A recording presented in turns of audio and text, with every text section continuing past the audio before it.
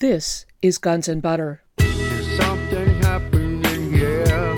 Yeah, yeah. What it is ain't exactly clear. There's a man with a gun over there. Yeah, that's right. From a nurse who was in high-level administration told me over dinner, this was not a professional meeting, she told me that the policy for most hospitals in the USA is that if the patient is not vaccinated within 24 hours of their hospital stay, that the hospital stay is not reimbursed for the entire time. I'm Bonnie Faulkner. Today on Guns and Butter, Dr. Suzanne Humphries. Today's show, Honesty versus Policy, Vaccines and the Medical System. Dr. Suzanne Humphries is a medical doctor, internist, and board-certified nephrologist currently in private practice. She is co-author of Dissolving Illusions, Disease, Vaccines, and the Forgotten History. Currently, the California legislature is fast-tracking 2 vaccine Senate bills. SB 277 will eliminate the personal belief and religious exemptions from vaccines required for children to attend public and private school. SB 792 will require CDC-prescribed adult immunization of child care workers with the exception of flu vaccine. Today we review some of the elements of Dr. Suzanne Humphries' video, Honesty versus Policy, available on her YouTube channel with a special emphasis on vaccine safety. She continues to dispel the mythology surrounding vaccination. Dr. Suzanne Humphries, welcome. Thank you. Thank you for having me on. You are a board-certified nephrologist, a researcher, and author. What is a nephrologist? Could you describe your medical training and experience as a practicing physician? Yes, certainly. So I'm a medical doctor, MD, after my name, and I went to university just like most doctors, although some programs are just 6-year programs nowadays, but I went and earned a bachelor's degree in physics at Rutgers University, and then I went to Temple University School of Medicine and earned my MD, and then I went on to a 3-year residency program and studied internal medicine and became certified for internal medicine, and then I studied for 2 more years back down in Philadelphia for my certification in nephrology, which is kidneys. So it's basically a subspecialty of the human body in one organ system.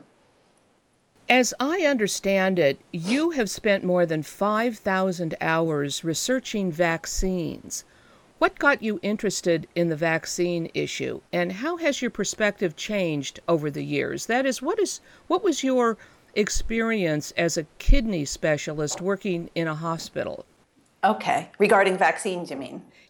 Well, it's actually very interesting. I'm always amused by the thousands of hours because I have no idea, but I can tell you how many hours I spent studying vaccines before 2009.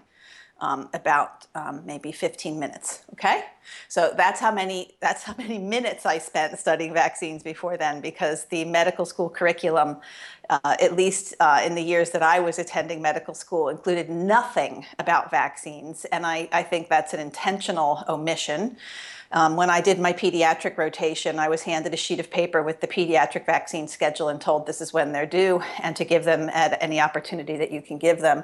And I didn't think twice about it because, you know, when you're in medical school, it's like you're swallowing water from a fire hose and you just try to keep up. And the critical thinking just doesn't really happen for most of us in medical school. I suppose there are some people with IQs of 160 that can handle huge volumes of information and they're able to think critically while swallowing from the fire hose. But most of us don't. And so I continued practicing and I continued doing, you know, all of the, quote, best practice protocols that I was indoctrinated to do.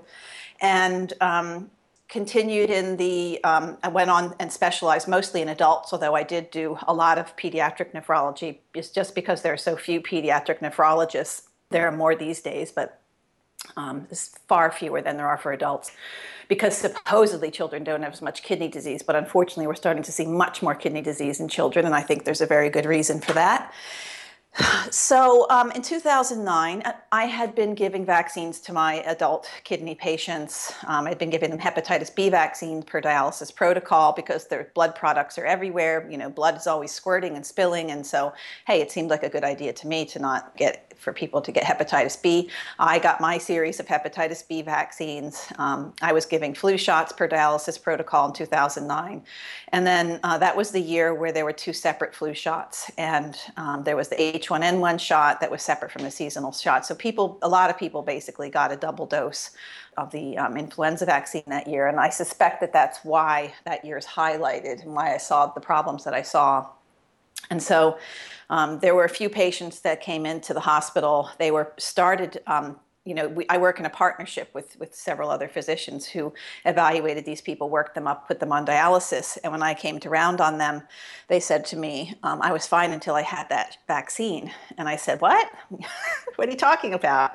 And so I looked up their kidney history, and they had normal kidneys in December of 2000, and it was probably 2008 actually. And then by January 2009, they're sitting there on dialysis with a catheter in their neck, shrugging, what happened to me? And all the notes in the medical chart said, no cause determined for kidney failure. You always look through medications first. As a nephrologist, you'll almost always find an appropriately prescribed drug that's shut the kidneys down, often temporarily, sometimes permanently. And there was nothing to imply. We asked about toxins. We did ultrasound of the kidneys. They weren't shrunken. They weren't blown up. And so everyone just kind of shrugged. There was no urine to even do really a test on because they weren't making urine. And by the time I rounded, I looked at it and I thought, well, the patient's telling me it was the vaccine. Let me look at the ingredients of the vaccine. Let me see if there's any case reports out there. And sure enough, the light bulb went off, and I saw what the ingredients were. In the multi-dose flu shots had mercury. There's formaldehyde. There's a whole cocktail. And then you look in the medical literature, and there are just lots and lots of case reports of all kinds of kidney failure that happens within days or weeks of vaccination. And so when I brought that up to the administration, thinking that they would be interested, I was met with such disbelief and resistance. I was met with questions like, well, what about smallpox and what about polio?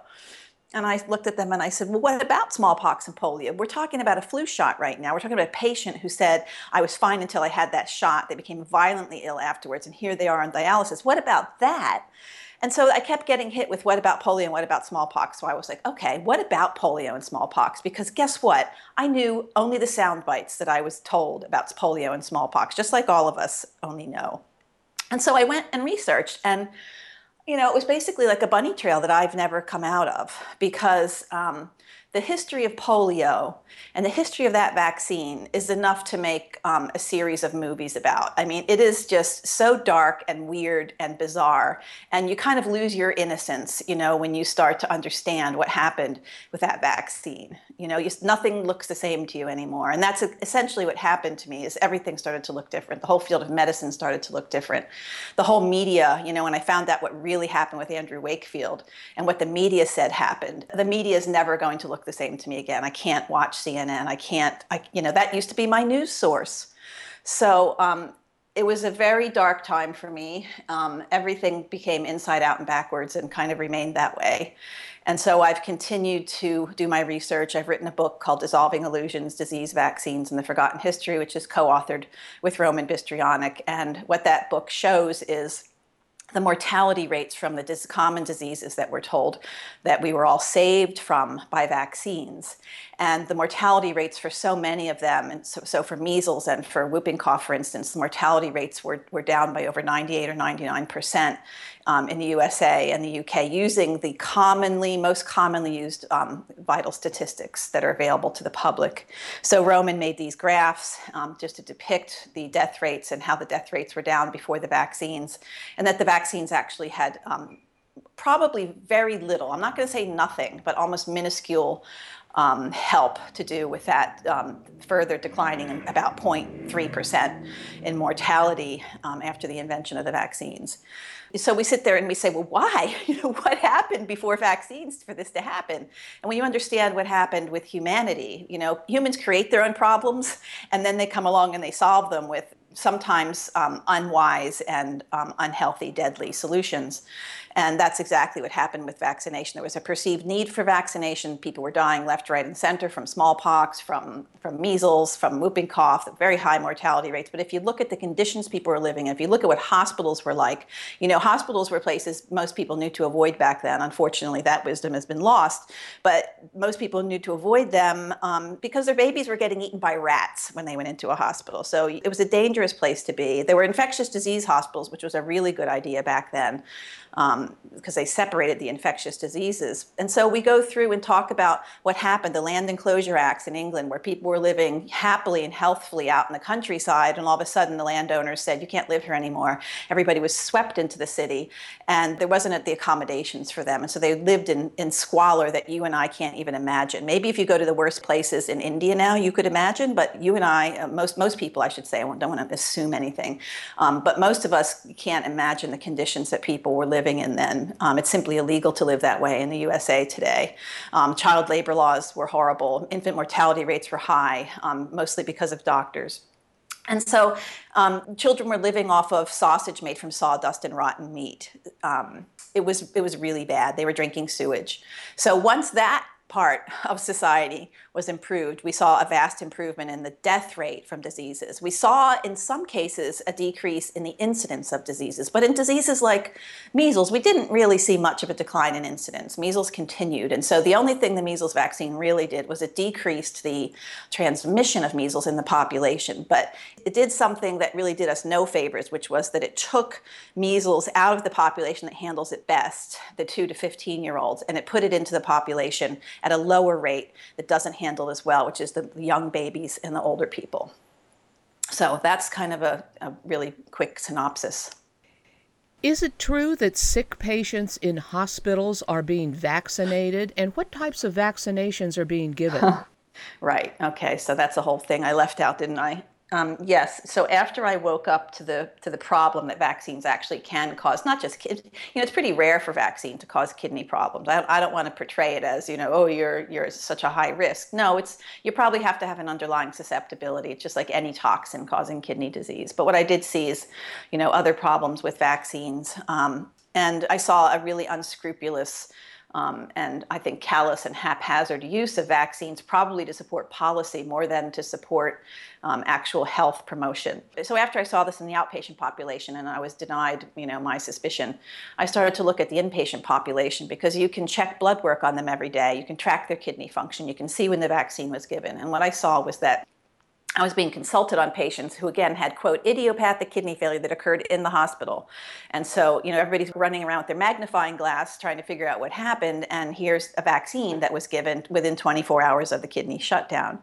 And so I started to look at the policy and what was going on. And I was pretty much enraged one day when I went up to see my patient, who I had admitted to do a biopsy on her kidney because she had a long-standing acute severe inflammatory kidney disease, and her kidney function was declining, and I needed to know what was going on there. And before I got up to the floor to see her, she had been given a flu shot with my name on the order. And so I just thought, well, there must be a mistake. And I said, how could this happen? It has my name on the order. I didn't order this. I would never order this on my patient who already has huge amounts of inflammation. Is at high risk for bleeding after the biopsy. And vaccines change your coagulation profile. What happened? And so the nurse says to me, well, this is our hospital policy, is that anyone that comes into the hospital that's conscious and can take a consent form from a pharmacist who gives them one piece of paper with a little bit of CDC information saying that vaccines are probably safe no matter what, but check with your doctor, they can consent to have a flu shot or a pneumonia shot, and we will give it to them as soon as possible on their first hospital stay. And I thought, what a backwards, I cannot even believe this. It's not safe to bring my patients into the hospital anymore if this is the policy. And so they said, they had a meeting. They said, don't worry, Dr. Humphries, we've solved the problem for you. What we're going to do now is we're going to put the administrator's name on the order and not your name. And I said, no. That doesn't solve the problem, because the problem is that you're administering inflammatory substances to people who are acutely ill, having heart attacks, chemotherapy, with cancer, with kidney failures. One guy I saw with a consent form, he was about to get his flu and pneumonia shots. I saw people with sepsis, pneumonia, congestive heart failure, active heart attacks, mild active heart attacks, getting vaccinated on their first hospital day. And I said, guys, I cannot find any justification for this policy. Please consider waiting until discharge day to give these vaccines. And they said, we'll have a meeting and we'll discuss it. And I said, can I come? And they said no. So they had their meeting and they came back and they told me that the policy will stay as is and that I was confusing the nursing staff by discontinuing orders on my patients when I was consulted on them and when I was admitting them. And they told me that I should do my own study, that they would support me if I did my own study looking at kidney failure rates in vaccinated people. And at that point I said to them, look, I have a choice now. I can spend 10 years of my life trying to do a study that has statistical significance that would be retrospective, the way you're describing it, and that nobody would care about, would be highly criticized, and I would need a huge number of people to look at this disease rate after vaccination. Or I can leave and I can continue my research and try to do what I can do to alert people of this humongous problem that we now have. And so I gave my notice. It took about 1.5 years to replace me, and I stayed until I was replaced, and then I quietly left and have been researching the issues not only in the adult vaccination problems, but childhood vaccination problems as well. I'm speaking with physician, researcher, and author Dr. Suzanne Humphries. Today's show, Honesty versus Policy, Vaccines and the Medical System. I'm Bonnie Faulkner. This is Guns and Butter. Why would ill people in hospitals require vaccination? Well, that's what I said. They said because the flu can be very deadly, and the pneumonia can be very deadly, and that it's an opportunity to give the shot as soon as possible, that it can take 2 weeks for it to have activity and start to work, and it was very important that these people got their flu shots when they were available to give them. They said that they were safe and effective. They said that any kind of failure problems that I was seeing, that the denominator was so huge that of course you're going to see some background problems and you can't prove that it is related to the vaccine. And they just felt that the risk-benefit ratio favored giving vaccines to all patients on their first hospital stay if they had not yet been vaccinated. And what I later found out, and at this point nothing was making sense to me, and I later found out that from a nurse who was in high-level administration told me over dinner, this was not a professional meeting, she told me that the policy for most hospitals in the USA is that if the patient is not vaccinated within 24 hours of their hospital stay, that the hospital stay is not reimbursed for the entire time.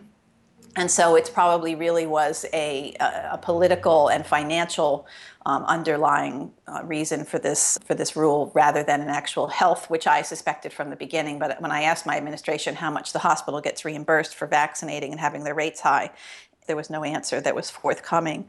So I realized that was the reason. So unless they put a long description as to why the patient wasn't vaccinated, or if they had already stated that they were vaccinated, but if the chart was left empty in that area, that the entire hospitalization, the hospital would lose out on their financial payment. And so I think they didn't want to take the risk of waiting to the last hospital day, because sometimes patients are discharged early and they're afraid that some things can slip through the cracks, and because it had to be within the first 24 hours in order for this policy to be fulfilled.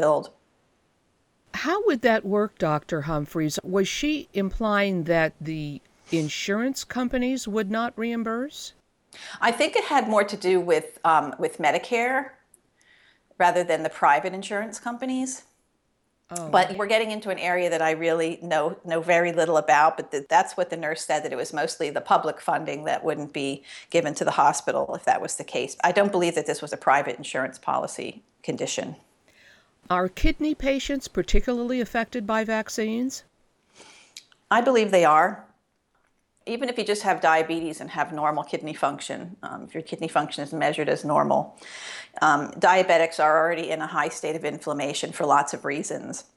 And this is well known and well accepted scientific fact.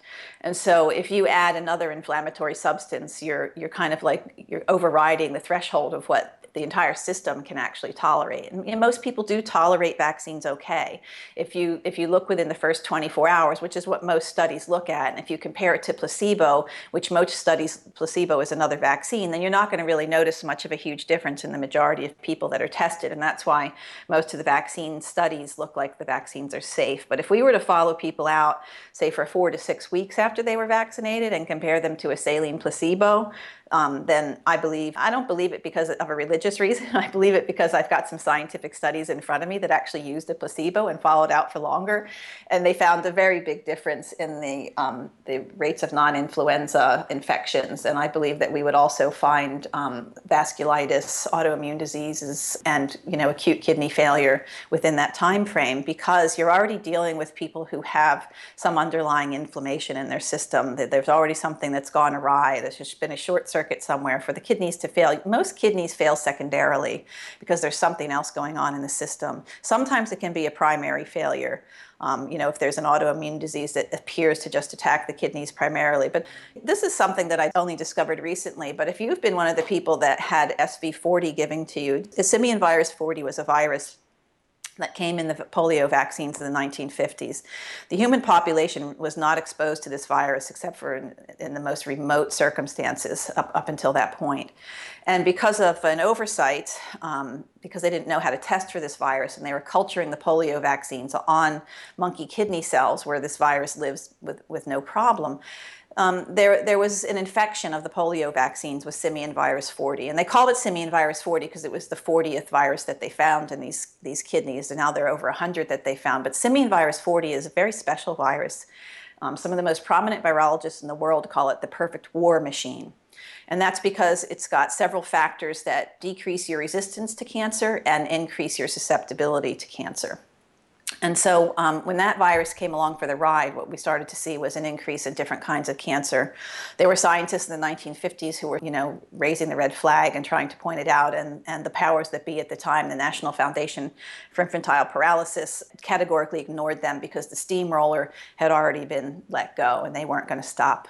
They had got the public so hyped up about this polio vaccine that they were not going to stop at anything.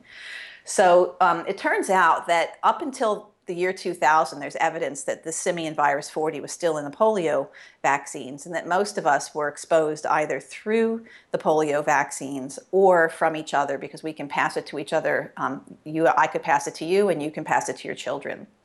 And so because many of us have this virus in our systems, it doesn't necessarily cause a problem.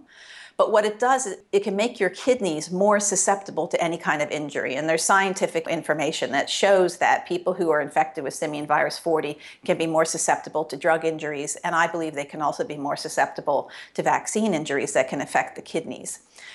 So that's just one example of how somebody can be more susceptible to something than if you had never been exposed to a problem or if you didn't have an underlying problem. So I believe that if you're a fetchingly healthy human being that came into the world the usual way and was breastfed for the right amount of time and hadn't been attacked by antibiotics and didn't do drugs and smoke and ate a healthy diet and were happy and healthy and had faith in something, then your system could tolerate a flu shot. But most people walking around don't have that luxury. There are so many people now that were born by C-section. That puts you at a disadvantage. There are so many people like me who never saw a drop of breast milk. There are so many people who were raised on antibiotics and their microbiome is so different than what it should be. There are people walking around that are obese, that have diabetes, that have chronic inflammatory disorders, that are on medications that put their kidneys at a susceptibility level, that I believe that when you put a vaccine into them, that's when you've got your wild card. And sometimes it doesn't happen within the 20 minutes that you're asked to stay for monitoring. Sometimes it can take hours, or it can take days, or it can take weeks. And in some cases with autoimmune diseases, it can even take months to manifest because it smolders.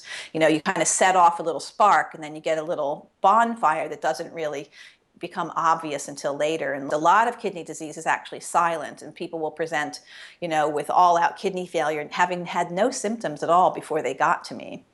So that's one of the problems with kidney disease, is that it's often called a silent killer because it doesn't really get symptomatic until you're down to around 20%, or maybe actually even 5%, depending on your underlying health. So it's a lot of it's kind of veiled behind the layers of protection that's built into our systems, and so you don't really notice the problems until they become really severe. Now, Dr. Humphries, you've brought up SV40, so I'd like to talk a little bit more about that. You have pointed out that viruses were introduced into the human population in the 1950s via vaccination. that are causing cancer and other problems. We are told that the cancer-causing monkey virus SV40 that contaminated the polio vaccine in the 1950s and early 60s was eliminated from the polio vaccine by 1963. Have you discovered evidence that this is not really the case?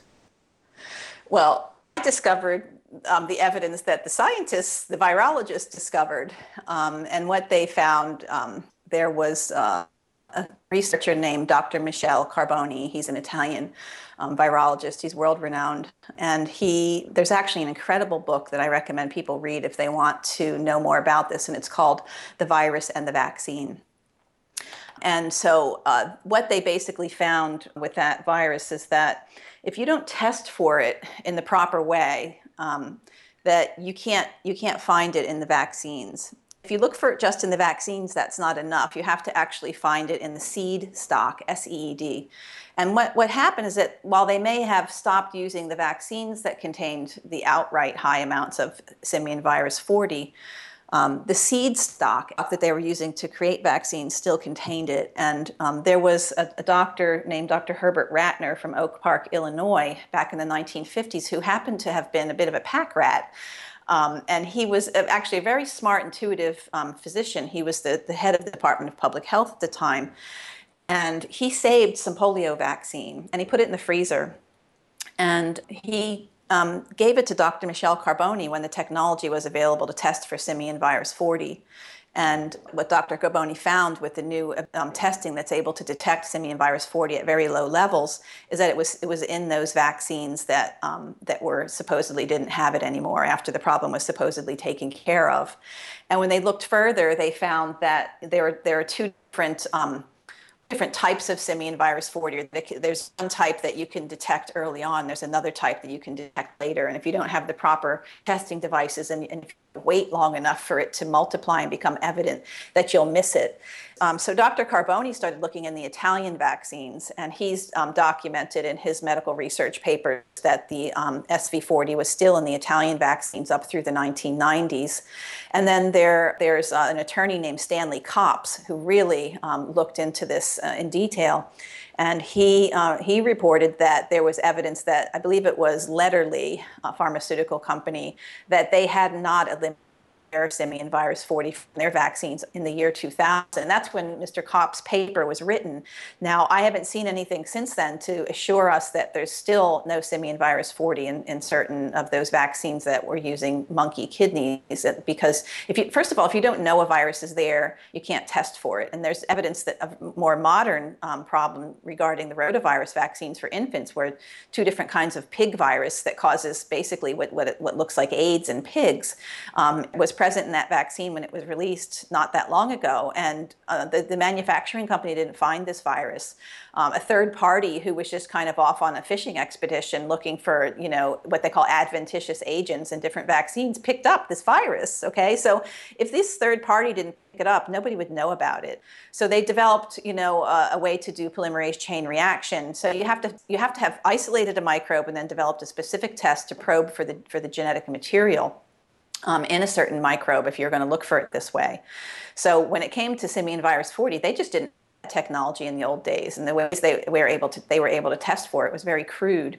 And so even today we're seeing viruses slipping through the cracks and ending up in the end product of vaccines because they didn't think it was there. They didn't look for it, they didn't test for it, didn't develop a test for it, or the test wasn't done rigorously enough after waiting for long enough in the vial. You put the vial on the shelf and things still continue to change in that vaccine vial as it sits on the shelf before it gets injected, especially when it comes to live viral vaccines like rotavirus and like measles and mumps and rubella. So this is what I mean when I say I went down a bunny trail and I never came back. As you can probably intuit at this point, there's so much that's gone on, and it's actually, in a strange way, it's extremely interesting and compelling, and you just kind of sit there saying, what? How could this happen? I need to know more. Tell me more. And the information is available. That's the real irony, is that it's available at our fingertips. As somebody who had access to a medical library, every doctor has access to the information I'm talking about. This isn't just conspiracy theory stuff that you find on social media. This is written about in our conventional medical literature by virologists and scientists that are prominent throughout the world. I'm speaking with physician, researcher, and author Dr. Suzanne Humphries. Today's show, Honesty versus Policy, Vaccines and the Medical System. I'm Bonnie Faulkner. This is Guns and Butter. Can SV40, the cancer-causing monkey virus, be passed on? Is it catchy? Yes, yes, that's been known for a long time. That the best way to get it is to be injected with it, which is how a lot of us got it, and then many of us also got it through the live oral polio vaccine. So you can also swallow it, but it can be passed on. They call it horizontally and vertically, meaning that if you have simian virus 40, your close contacts in your household will probably end up with it, and your children will probably end up with it because it's passed on in utero. So that's why we still have it, in the population today in people who shouldn't have it, because one of the stories in the virus in the vaccine book is about a baby who developed a brain tumor and had SV40 in the brain tumor, and she had not been exposed to any vaccines that supposedly had simian virus 40 in it. But they talk about how it can be passed through the system that way, and that they also have been finding it in the vaccines that supposedly didn't have it. So it's here to stay. We're not getting rid of SV40. It's here, and it should be just in monkeys in their kidneys living in the jungle, or even interfacing in society. People in India were not picking up SV40 even though the monkeys were living with them. You have to have pretty close contact in order to do that, and it was introduced into the human population by injecting a cultured monkey culture, basically fluid, into our systems, generation after generation. And so if people tested for it, you would find that there would be a significant portion of our population today that's infected asymptomatically and probably will never have a problem with it, at least an obvious problem with it. But we've got SV40 because of the polio vaccines. And again, this is well-established fact in our medical journals. If you go read about SV40, the first line of the medical journal article will say, this is a virus that was introduced to the human population through the polio vaccines. But then they'll say that it was eliminated within years of its discovery. And that's the part that's not true. It was not eliminated in lots of parts of the world, even up through the 1990s. And per Stanley Copps, there was still evidence of it being present in 2000. But at this point, it doesn't matter. We don't need it. We don't need to inject it in our vaccines anymore. The human population's got SV40, and it's here to stay. Is it true that SV40 kidney research was ended in 1964? Well, it's really interesting because I've got some medical articles here. What really stopped around that era was when they were looking for cancer. There are some articles by Dr. Harvey Schein, S-H-E-I-N, around 1962, where he talks about how the infection of human kidney cell cultures caused transformation. And basically what that meant was cancer. I mean, if you read the articles, which I have in my presence, it caused them to mutate and change, that they didn't look like kidney cells anymore. In their division process, they became mutant, transformed cells that were cancerous. Okay, so that's basically in 1962. What I found lately, there's lots of information on cancer regarding simian virus 40 and malignant mesotheliomas and brain tumors, and you can find that, still going on. Like there's a Dr. QI, who researches with Dr. Carboni, Dr. Yang, Gaudano, and there's an article in 2011 called Simian Virus Transformation, Malignant Mesothelioma and Brain Tumors. And one of the interesting things it says in this paper, it says that the controversy over the percent of tumor specimens containing SV40 DNA and proteins has paralyzed the research field. And it says that reviewers have been unwilling to support SV40 research, citing the need to first address the controversy. And then they say, but without funding, it's impossible to conduct studies to address controversial findings. So scientists now have their hands tied because they say it's too controversial. We first have to solve the controversy in order to continue the research, but we can't continue the research until we solve the controversy, but they're not willing to solve the controversy because there's no money. And so there's still some research, like there's some private research that I found looking at simian virus 40 in certain types of kidney pathology. There's a disease called focal and segmental glomerulosclerosis that is one of the most common diseases in the kidneys today, that causes loss of protein in the kidneys and eventually causes kidney shutdown. There's a very high rate of people on dialysis from this particular type of kidney disease.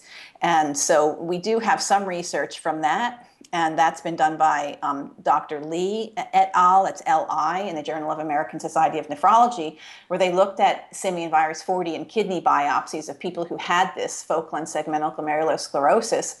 And they detected the virus in 60% of cases of focal and segmental glomerulosclerosis. They also find it in another type called membranous nephropathy. They find it in minimal change disease, which is something that we see in children quite often.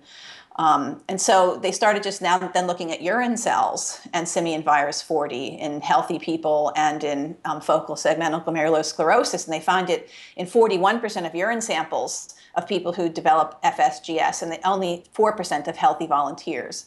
So it turns out that, when you look at this data, you have to say that, in my mind, because I'm not funded by any pharmaceutical company who's paying me to counter this research, it's clear and present issue that there's some association between the presence of simian virus 40 and the development of certain types of kidney disease.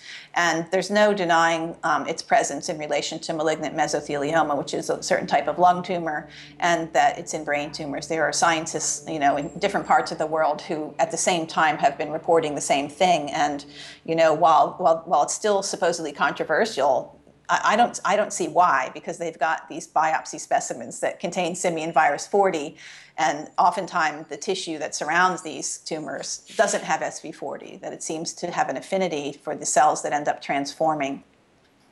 Dr. Humphries, can you describe what an adjuvant is that is used in vaccines, and why are they needed?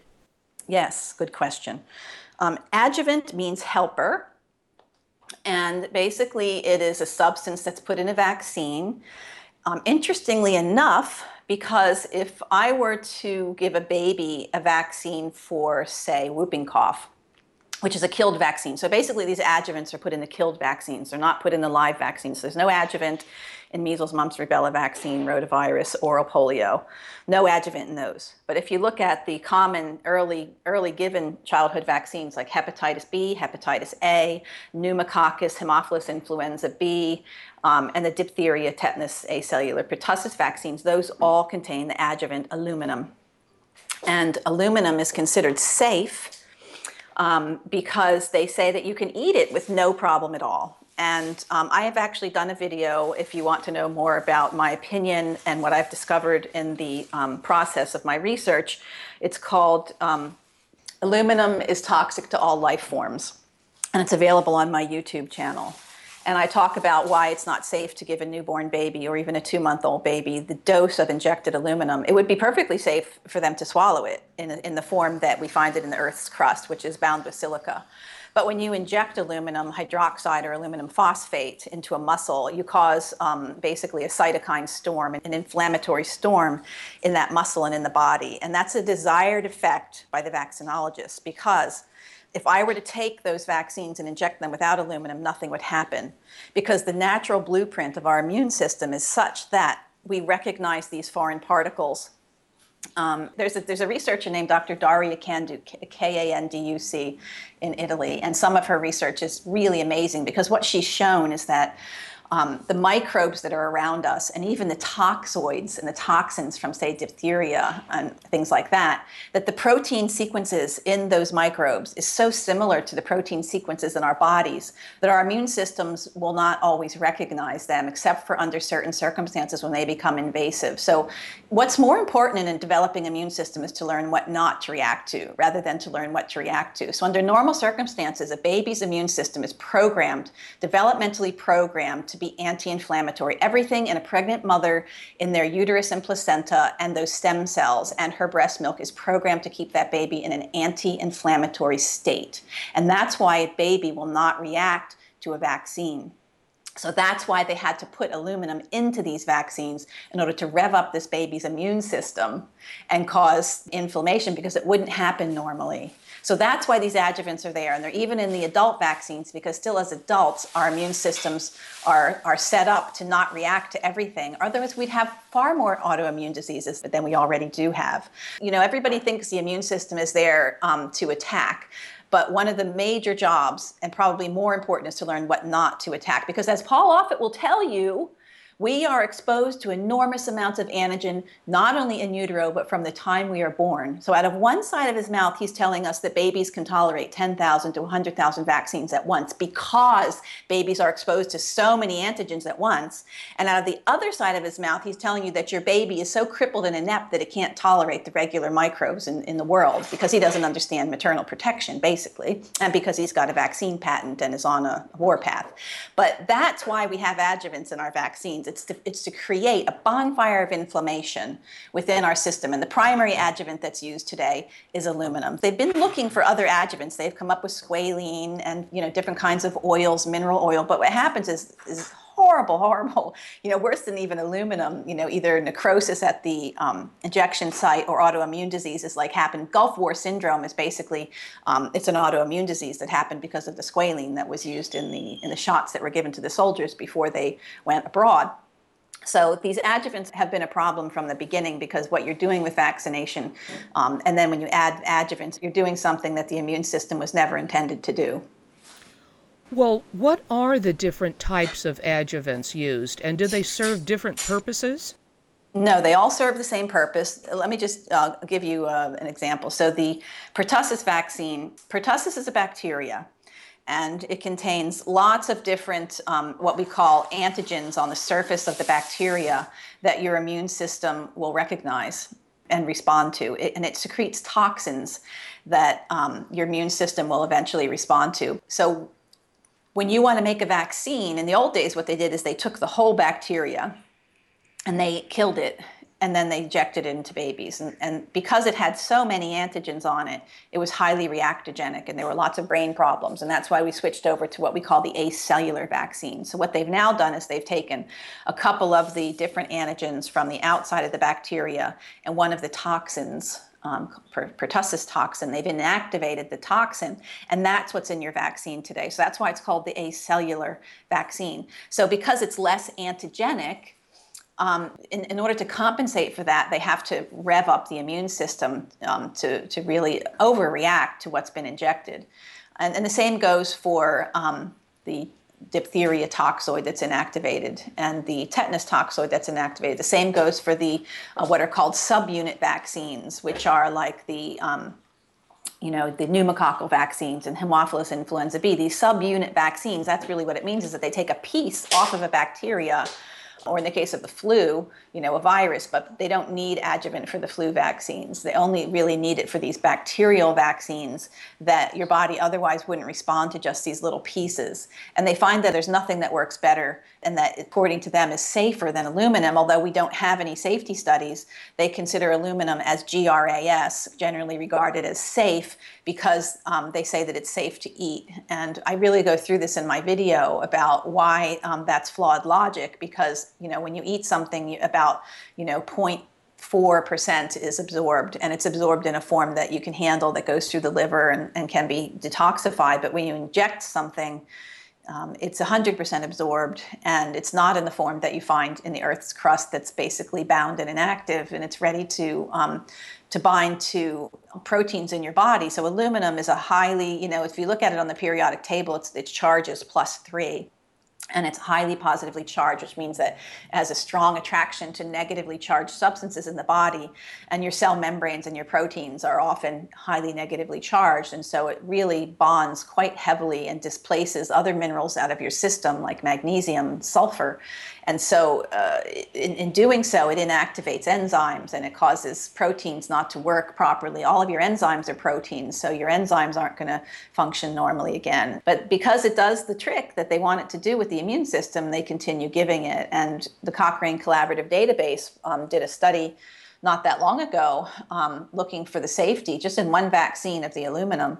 And they said that there's very little data to show that it's safe, but they didn't recommend doing any further research. And the reason they stated was because there's no other adjuvant that's readily available, and the vaccine program would take too much of a hit if aluminum was removed, and we can't afford to have public opinion decline over the vaccine program. I'm speaking with physician, researcher, and author Dr. Suzanne Humphries. Today's show, Honesty versus Policy, Vaccines and the Medical System. I'm Bonnie Faulkner. This is Guns and Butter. Do different vaccines have the same adjuvant? Yes. Yes. I mean, there are some you probably heard about the problems over in Norway with the narcolepsy after being given flu shots in these kids a few years ago. And they used a different adjuvant. Trying to think, I think they used squalene in that vaccine. But that's the problem, is they're continuing to seek different adjuvants. They've looked to try to find, basically toxin called lipopolysaccharide, because that's something the body will respond, but it's so toxic that it's actually even worse than aluminum, to the degree that they've got it developed today. They've looked at using a different kind of antibody like immunoglobulin M, IgM, to use that as an adjuvant, because that's pretty much the first part of your immune response when you're infected with something is IgM. So there's some research into using IgM as an adjuvant. So they're continuing to look aggressively because there's more and more knowledge now that this whole idea of aluminum being safe is absolutely false. And they say that it's removed from your body within 24 hours. Well, the studies that they have to show that are basically putting an incredibly tiny amount intravenously in a form of aluminum citrate into an adult and following it. Now, that's not what happens when you inject it into a baby. Babies' kidneys are not normally functioning like an adult, so they're not going to get rid of it even if it was unbound in the bloodstream. It's not bound to citrate in a baby. It's bound to phosphate and to hydroxide. And they give 0.7 micrograms to the adult, but they're giving up to 1,200 micrograms to babies. So, the studies that they have, when you really break them down and look at them and compare them to what reality is, it's completely different. So they've really never done a proper safety study looking at aluminum excretion in babies. There was one, Dr. Movsas, Movsas, and this lady did a pretty good study where she injected the usual vaccines into a 2-month-old that have 1,200 micrograms of aluminum, and she found that that it didn't come out in the urine and it didn't show up in the bloodstream. And so she's questioned, where could it be? If it didn't come out in the urine and it didn't show up in the bloodstream, that means that it was taken up by the immune cells, like by the macrophages. And we've got now a study by Khan in 2013 that shows that aluminum is transported across the brain in these specialized immune cells.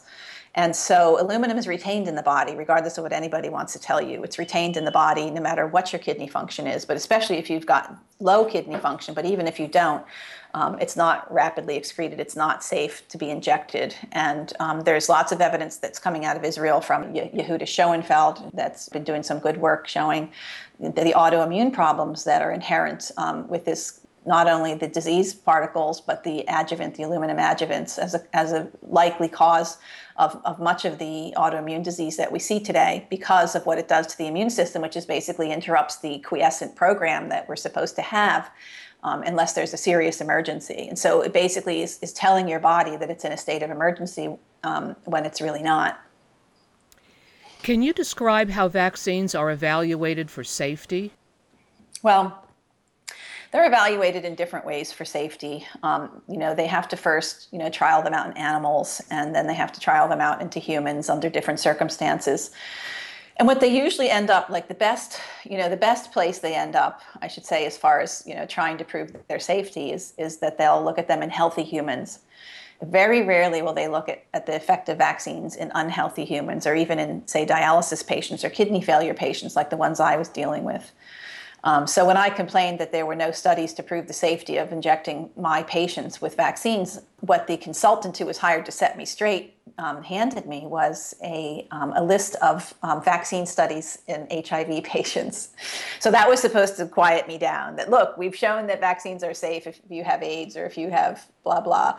But they really only follow people out for 24 hours. At best, they'll follow them out for a couple of weeks. One I saw followed out for 4 weeks. So that's one of the problems, is that they're looked at in healthy people, and then we're told that we need to give sick people these vaccines. And sometimes later on, after they've gotten policy written to give it to sick people, they will maybe do a trial looking at sick people, but they almost always will find that it's perfectly safe. And if you dissect the studies and look at how they're done, they have some usually very tricky statistics, often that you won't be able to understand, and sometimes that you can understand, and you see that they actually will toss data out if it's inconvenient. And that's one of the things that Dr. William Thompson has reported from the CDC, where he's still employed. And he said that they tossed out the inconvenient data looking at the autism rates after measles, mumps, rubella vaccine in African-American boys, and where there was actually a 300% higher rate of autism in those boys, and that they reevaluated the data. And there's lots of evidence. If you look at the Simpson-Wood transcripts and other credible documents from insiders at the CDC, that inconvenient data is often massaged or thrown out. So we can't necessarily trust the people that are doing the research, because unfortunately academia and government and industry are all basically one functioning unit. And so one hand usually pats the other because the money is shared between them. So that's one of the issues. One of the other big issues with vaccines are the placebos that are used. And placebos are supposed to be inert substances that are indistinguishable from the interventional substance that has no benefit and no harm. And so that technically, when you're doing a vaccine study, should be saline, placebo. But what we find in the majority of studies is that, say you're studying a flu vaccine, what your placebo will be is hepatitis A vaccine, or another year's flu shot. Or if you're studying some of the other childhood vaccines, what you're going to find is that you could be studying a pneumococcal vaccine, and the placebo will be a hepatitis B vaccine. And when you ask why, they will tell you that it's because they don't want to deprive the side that's not getting the study drug of something that could benefit them, which really makes no sense. If you go to a website called clinicaltrials.gov, you can look at all the clinical trials that are going on regarding any drug or vaccine. And you can look at ones that have been completed, ones that are still in process, and you can look at how they're designed. And some of them are completed, and you can see what the placebos were used, and you can see who the subjects were, what the exclusion criteria are, which is really interesting, because usually the exclusion would exclude a lot of people that these vaccines are being recommended to. And then if you look at the placebos, it's hardly ever, when you look at a vaccine trial, is the placebo a saline placebo. Even if you look at the Gardasil trials, there were three different kinds of supposed placebo, and only the vast minority actually used a saline placebo. The rest were using the background substance of the Gardasil vaccine. So when you do that, when you don't use a pure placebo and you use something that does have an effect, then the difference that you'll note between the two arms will be less, and it will make the vaccine look better. So that's one of my main complaints about vaccine science. Do doctors have a requirement to report vaccine injuries? No, there's no requirement whatsoever. And most of them, let me tell you what happened when I reported my vaccine injuries, is that once I learned about it, and once I started asking, part of a history and physical examination should be, when was your last vaccine? So I started to include that in my history. And I started making connections that I was told were wrong. But if you look at the timelines, like I looked at in the hospital, I would see, an injection being given, and often, the kidney failure that happened in the hospital happened within 24 hours of that injection. So when I started making these reports, because my colleagues wouldn't make them, or because in one instance a dialysis tech started to develop seizures a day after he was vaccinated, I made that report. So I had a higher than normal amount of reports for a single physician in a short amount of time. So the CDC kept calling me, and they kept telling me that, and somebody else would be calling. And then I would talk to somebody else, and the somebody else would tell me somebody else would be calling. And this went on and on. And actually, honestly, I did get a little bit nervous because it was creepy. And then finally, I ended up with the head of the CDC in Maine, where I lived at the time. And, he started asking me the usual questions. And then, he kind of turned a bit, and he said, "So what happened to you?" And I said, what do you mean, what happened to me? And he said, well, what happened to you to all of a sudden make you start being critical about vaccines? And I said, what happened was there were patients that were telling me they were fine until they had their last vaccine. And he said, well, people are going to say that, but it doesn't mean that it's related to the vaccine. And I said, well, when I look at a package insert, say from an inhaled live flu vaccine, and it says not to be around a sick person for 21 days or a susceptible person, to me that says that the vaccine can be shed, the inhaled flu vaccines, and can be infective. And he said, that's absolutely not true. That's my area of research, and that doesn't happen. And I just thought at that point, I said, you know what? I think you and I don't have anything left to talk about. But, had I been somebody who was more fearful of authority and who could be easily intimidated, that might have been the end of my reporting career.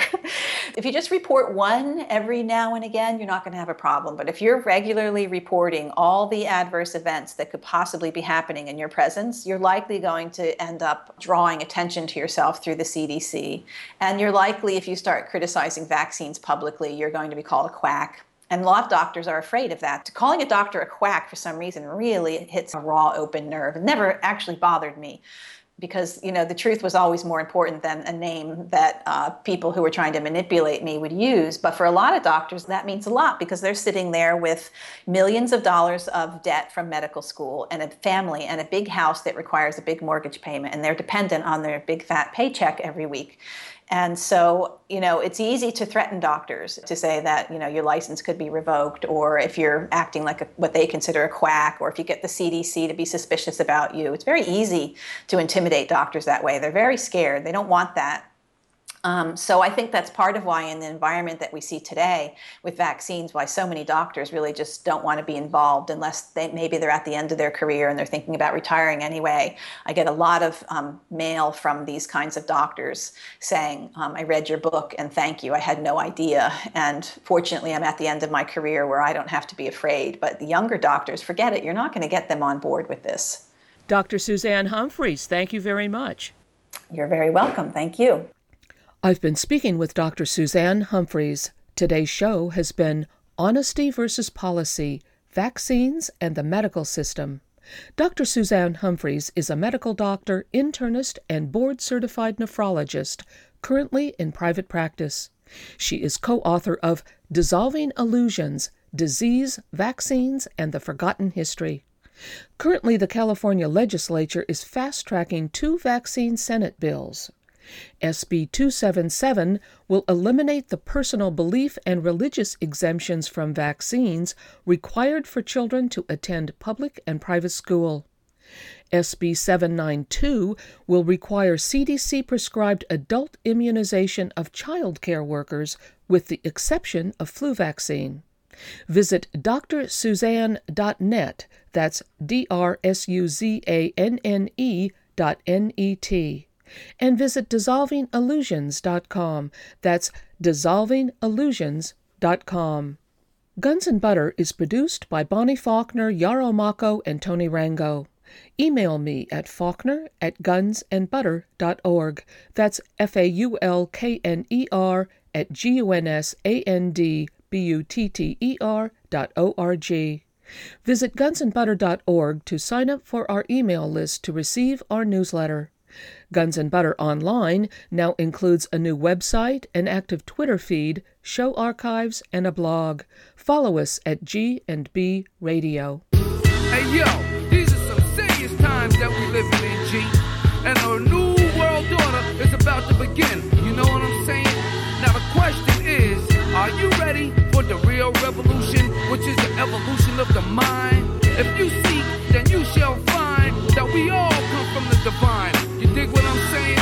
Now if you take heed to the words of wisdom that are written on the walls of life, then universally we will stand, and divided we will fall, because love conquers all. You understand what I'm saying?